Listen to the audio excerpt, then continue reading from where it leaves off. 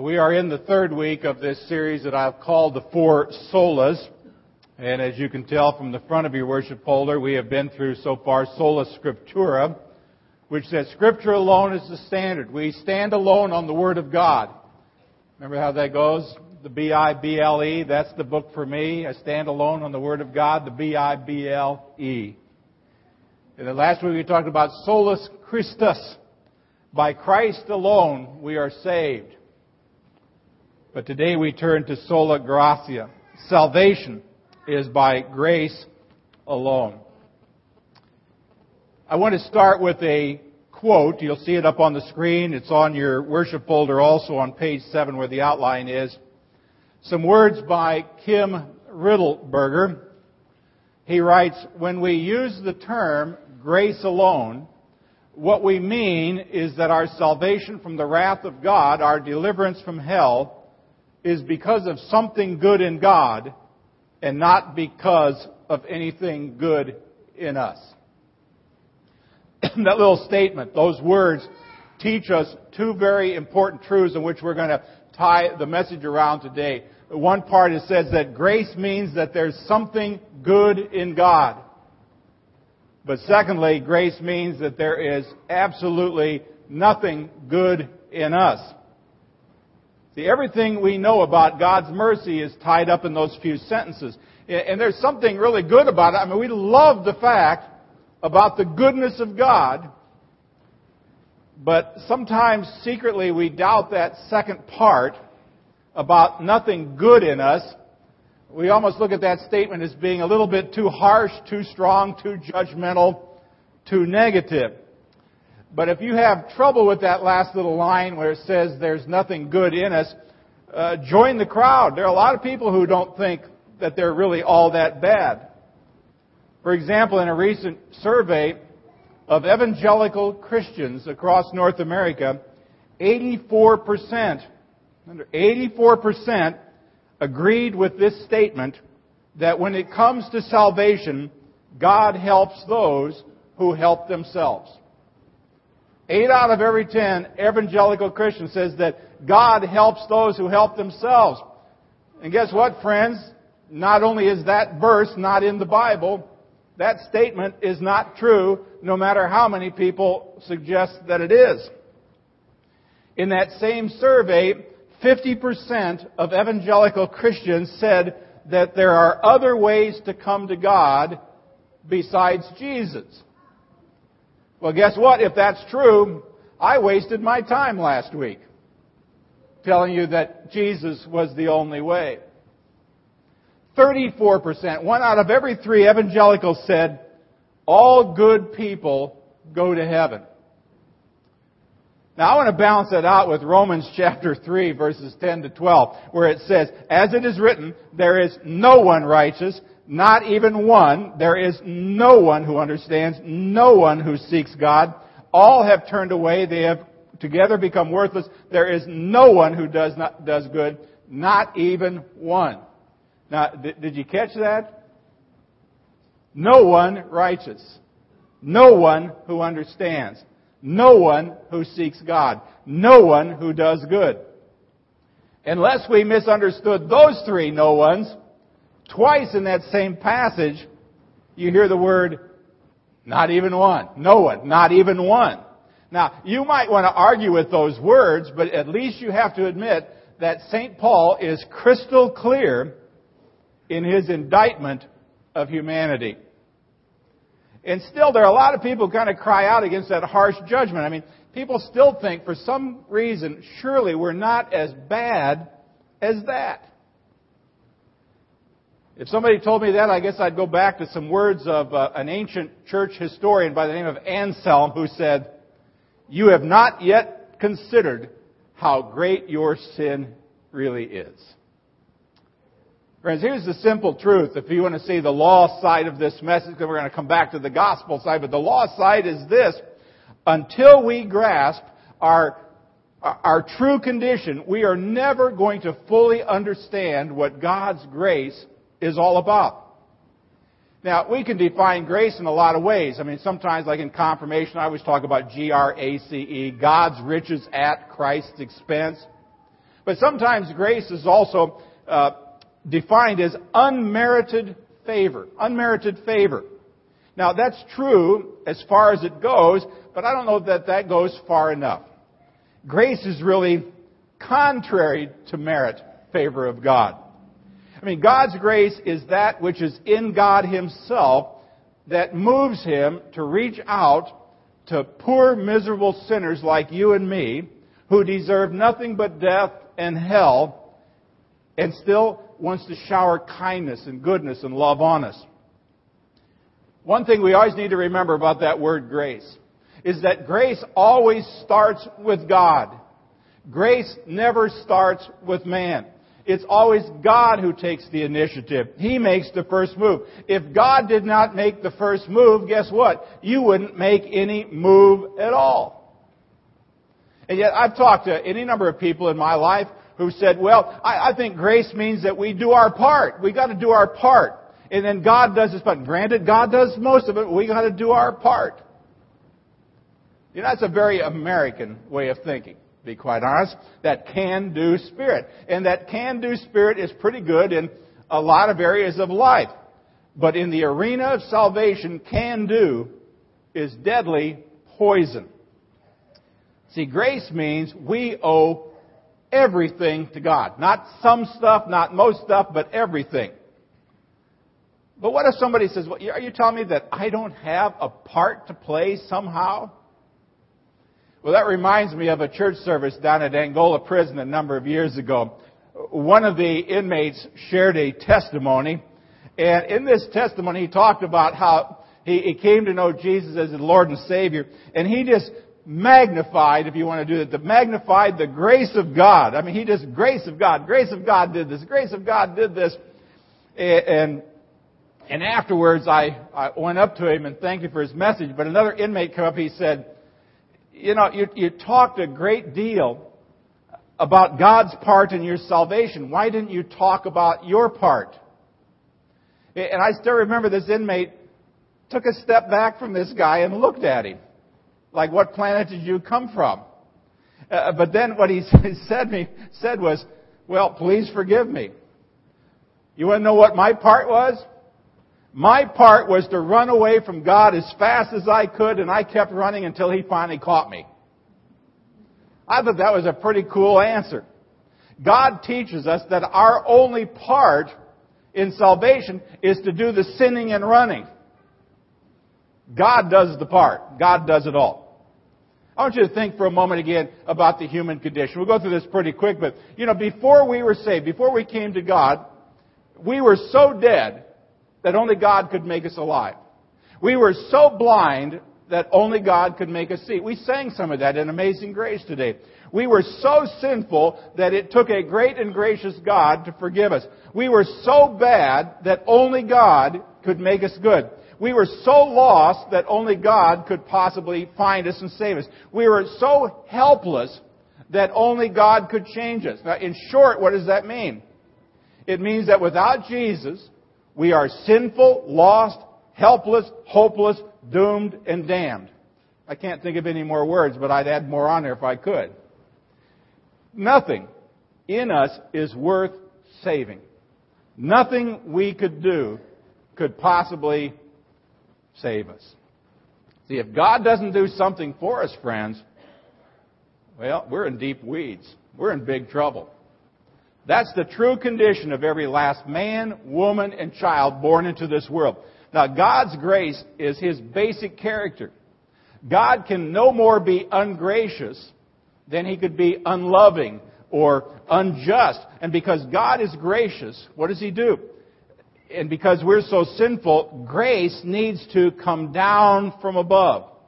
And I'll say it again. It never starts with us. It always starts with God. Grace is always free. Now, we hear that word every once in a while, the free grace of God, but you know something, that even that little statement is kind of redundant when you think about it. Because if grace isn't free, it's not really grace. If you have to pay for or do anything to earn it or deserve it, or even if you think that you've got to do something later in order to prove that you really got it, you have no grace at all. And by the way, I'll tell you, there is a point in which grace may be free, but it doesn't mean it didn't cost somebody something. Now, Paul says in Ephesians, it's the gift of God. But yet in John 3:16, it tells us what grace really cost.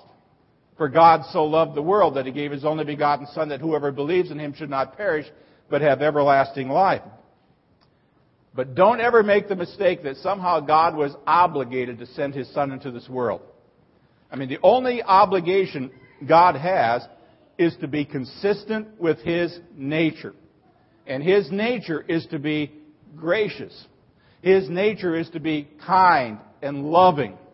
He sent His Son not because we necessarily needed it, but He sent His Son because that's the kind of God God is.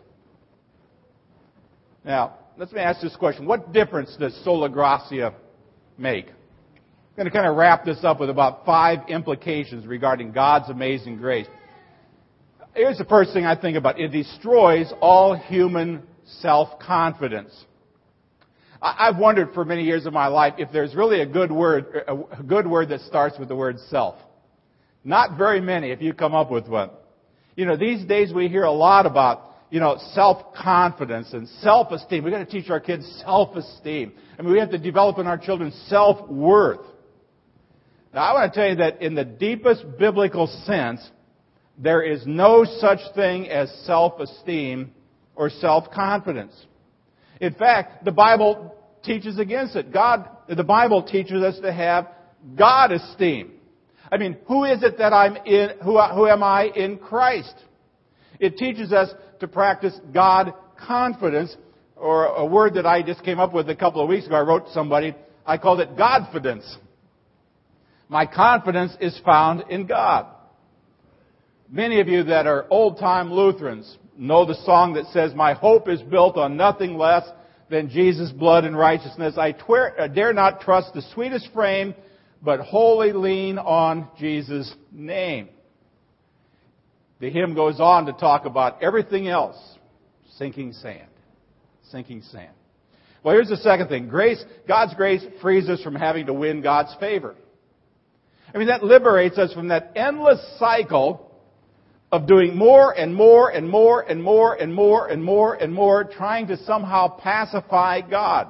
I mean, grace just means God loves us. He loves us eternally.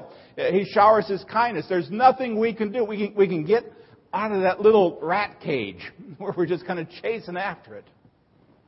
Well, grace also enables us to serve God without fear. I'm still amazed to this day how many people that I talk to that have been in the church, I'm not quite sure what that means, in the church for their whole lives, who still wonder whether they're going to heaven. They wonder if they've said enough prayers. They wonder if they have witnessed their faith to enough people. They wondered if they served God enough or were on a certain number of committees. Did they put the right amount of money in the plate? Well, the answer to that question, if you're ever going to ask me, did you do enough? I'm going to tell you the answer is nope. Whatever you throw up there. No, you did not do enough. Which is why when you put yourself on the performance scale with God, you're doomed to fail. I may have shared this before, but you ever think about, bottom line? If good works actually get us to heaven, how many do you need to do? Wouldn't you kind of like to know that? You don't suppose if works was the way to do it, that God would give you a number? I mean, think about this, Ted. You get to heaven, and God says, "So, Ted, good to see you. What brings you here?" "Well, I've been as good as I could be." God says, "Well, let's take a look here. Book of Life, got it. Thamer. Oh, we got it right under plumbing. I see where it goes. Okay. Thamer, comma, Ted. Wow, Ted. Talk about doing good stuff. In your life, 146,359,213,009 good works. You missed it by one. Wouldn't that be demoralizing? That's what happens when you chase good works. You just don't know if you've ever done it. It puts you on a slippery slope. On the other hand, if you understand that God accepts you on the basis of what Jesus has done, then you can relax. I've already gone through this in confirmation. We talked about why God should let you into heaven. And I think I told you the answer is because He has to. Because He says, I'm going to send my Son that whoever believes in Him will not perish. And if I believe that, I'm in. I'm just up there to collect on His promise. Here's number 4. Grace takes the pressure off our witnessing. I don't know if you ever thought about this, but a lot of people, a lot of well-meaning Christians and even Lutherans, consciously or subconsciously feel that we need to pressure God. We got to pressure people into church, twist their arms and pressure them. So if we find a likely prospect, we come across somebody who doesn't know Jesus, we kind of like to back them in the corner and club them into submission with our Bible. And really let them have it. If you don't know Jesus, you're going to fry in hell. You need to turn to Jesus. He loves you, but if you don't, He's going to cook you forever. And if they don't want to be saved, you ever deal with somebody who wants no part of your Christianity? Well, then you say, well, the heck with you. You get mad at them. You give up on them. You bail out on them. Now, I'll bet that's happened to virtually every one of us to some degree or another. You thought you had one on the hook, and you started reeling like crazy, and you tried to do everything, all the zeal and all of the stuff you learned, and they just kind of backed off. And you just thought, you're on your own. Well, sometimes I think in our zeal, we almost begin to think that salvation depends on us and not on God. And I got news for you, friends. Our only job is to make the gospel message plain and true. That's what I told you last week. My only job really as a pastor is to point you in the direction of the cross. Nothing I can do, nothing I learned in seminary, nothing I learned in a doctoral program ever taught me how to actually save someone. None of us saves anyone. That's God's job. Now, I'm not arguing against having zeal. Not at all. I am not arguing against fervency or tears or urgent appeals. And we ought to be fervent in our preaching. We ought to urgently call friends and neighbors and family members and men and women and children, to repentance. But in the end, only God can change a heart. It's only through the work of the Spirit that heart can be changed. That's sola gratia. It's not a very popular doctrine in America these days, by the way. It's never really been a very popular doctrine to unregenerate people. Yet, it is very biblical. No one can be saved without God's grace. Our salvation depends 100% completely on God. That's what sola gratia really means. You contribute nothing to your salvation. Even your faith is a gift. I love the way Luther said. He said, our faith is a gift, and we are such lousy beggars, we don't have enough brains to raise our hands. That God literally has to put it in our hands. So it's not even ours. We don't have the ability. Most of you know a Bible passage that probably describes Christianity better. It's almost like the Missouri Synod Lutheran Bible verse. Ephesians 2:8 and 9. It is by grace you have been saved through faith, and this not from yourselves, it is the gift of God. Did you catch 3 words? And I tried to accent them. 3 words in the first part of that verse. By grace you have been saved through faith. Okay? And then it uses the word this. And this not from yourselves. I guess I'll give you a little bit of a grammar lesson here. What is the antecedent of this? Now some of you just disappeared on me. It's like, antecedent, what is he talking about? Well, is it grace? Is it saved? Or is it faith? What is the antecedent of that word this? Well, the answer is, yeah. It's all 3. The grace is not of yourself. This is not of yourself. The salvation, this is not of yourself. Even faith to believe, this is not of yourself. See what you just learned, and even about English? Luther talked about it this morning in adult Bible class, and I pray that you come tonight and enjoy this performance, this one-man show of Luther at 6. But Luther was a pretty colorful character.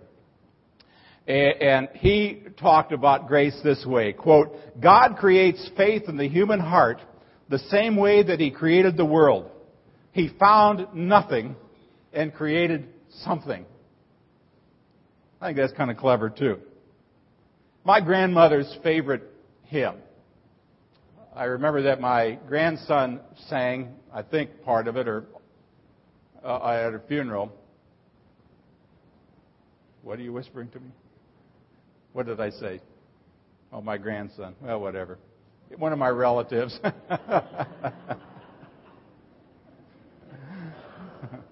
Well, I am getting old. And I probably even got the wrong hymn now that I come to think about it. I kind of think her favorite hymn was What a Friend We Have in Jesus, but for some reason Rock of Ages came to mind. So I'm going to do Rock of Ages instead. It's probably one of my favorite hymns.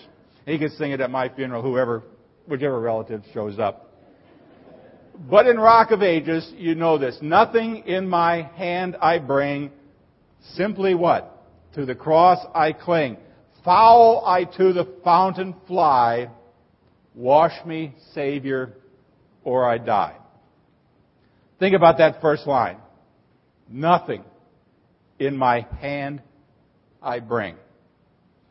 That's why you need sola gratia. We come to God with empty hands or we don't come at all. We need God's grace because without it our hands will always be empty. And I hope you can now begin to see where these four solas kind of fit together.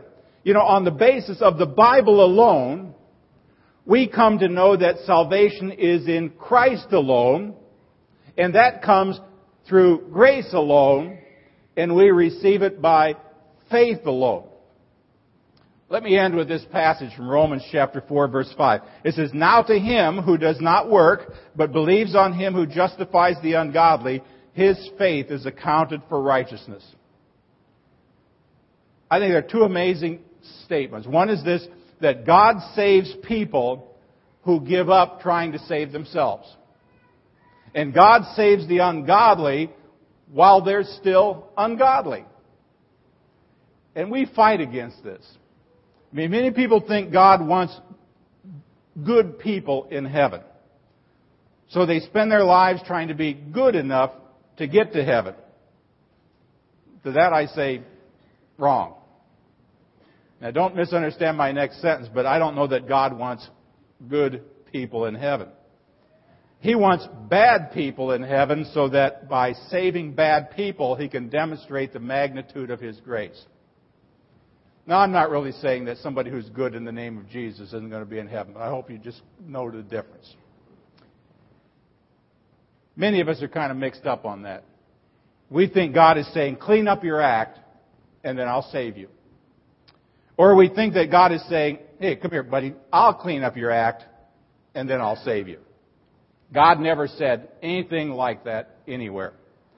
He says something entirely different. He says, I'll save you while you are still dirty, and then I will help you clean up your act. While you're still dirty, I will cover you with the righteousness of Jesus Christ. See, God saves the ungodly while they're still ungodly.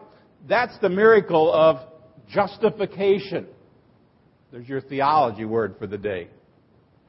And when you come to Christ, now still dirty and still unclean, not only does He save you, justification, He begins that inner process through the presence of the Spirit to help you clean up your act. Here comes your second theology word, sanctification.